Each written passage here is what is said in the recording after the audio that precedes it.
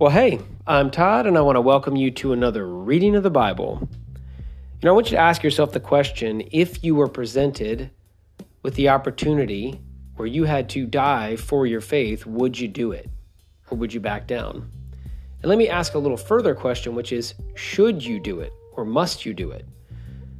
I know there's some faiths where dying for your faith or being a martyr is actually something that is sought after because it gets you a better standing in heaven, a better standing with that religion's God. Now, I don't believe that that's true. I believe that we are all sinners. We're all mistaken. We all fall short of the glory of God, and every single one of us, when we come before God, is going to be the same. So I don't believe that if I die for my faith and you don't, that I'm going to get a better place in position with God. Now, that being said, everything that I own, everything I have is God's, and so if he calls me to die for him, I want to be willing to do it. And I bring this up because I think Paul is facing this challenge. I think he knows he's going to be persecuted. He knows he might die. And he's sitting there and he's trying to share the gospel with everything he has. He's standing before the Sanhedrin after being shouted at, beaten up by the crowd. They told him they wanted him dead. The Romans are getting ready to whip him, and then they realize they got to figure out what's going on. And so they take him to the Sanhedrin, and as he starts to share who he is, he gets slapped in the face, essentially by the high priest. And I think right then and there, Paul knows in his heart, these people are not open to hearing the gospel. There's nothing I can say that's going to help them come to know the Lord. Maybe later, but not right now. And Paul decides there's nothing for me to say that is going to help them get into eternity with me.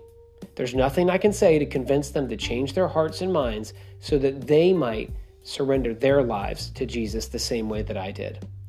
And so we pick up the story in Acts chapter 23, verse 6. It says this: Paul realized that some of the members of the council were Sadducees and some were Pharisees.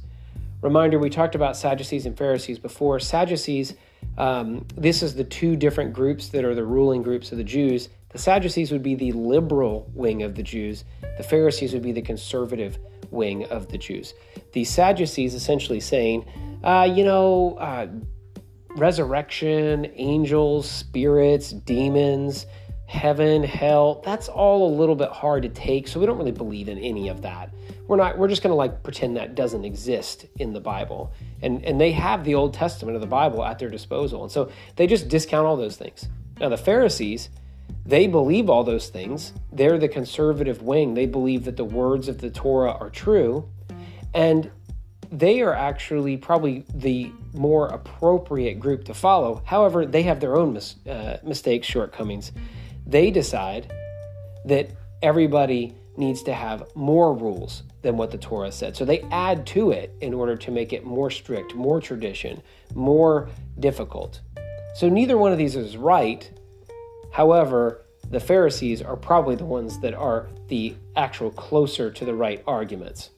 And so Paul says this: Brothers, I'm a Pharisee, as were my ancestors, and I am on trial because my hope is in the resurrection of the dead. So he does two things. Paul says he's a Pharisee. So now the Pharisees are like, well, we don't really want to kill a Pharisee.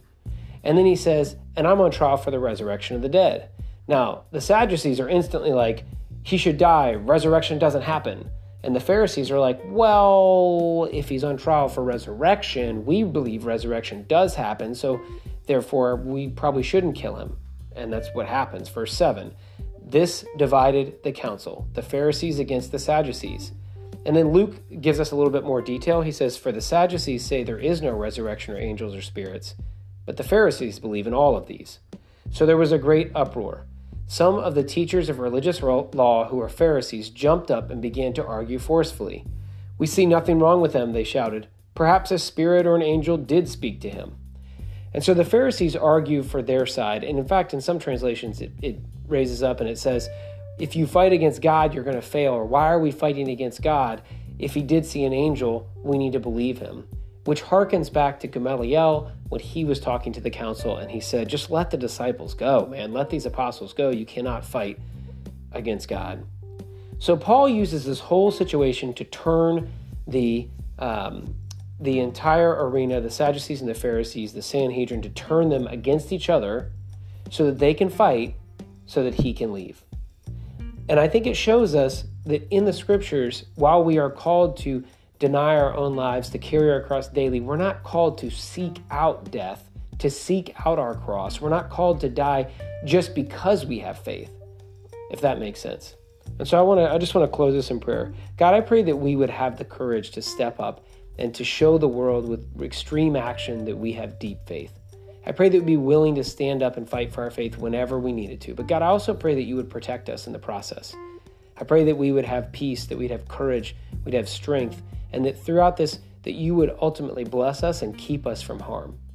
I pray that that would not be the path that most of us take. I pray that as martyrs, we would not seek out martyrdom, but God, we'd have the courage to face it if it came before us. God, we love you and we pray this in Jesus' name. Amen.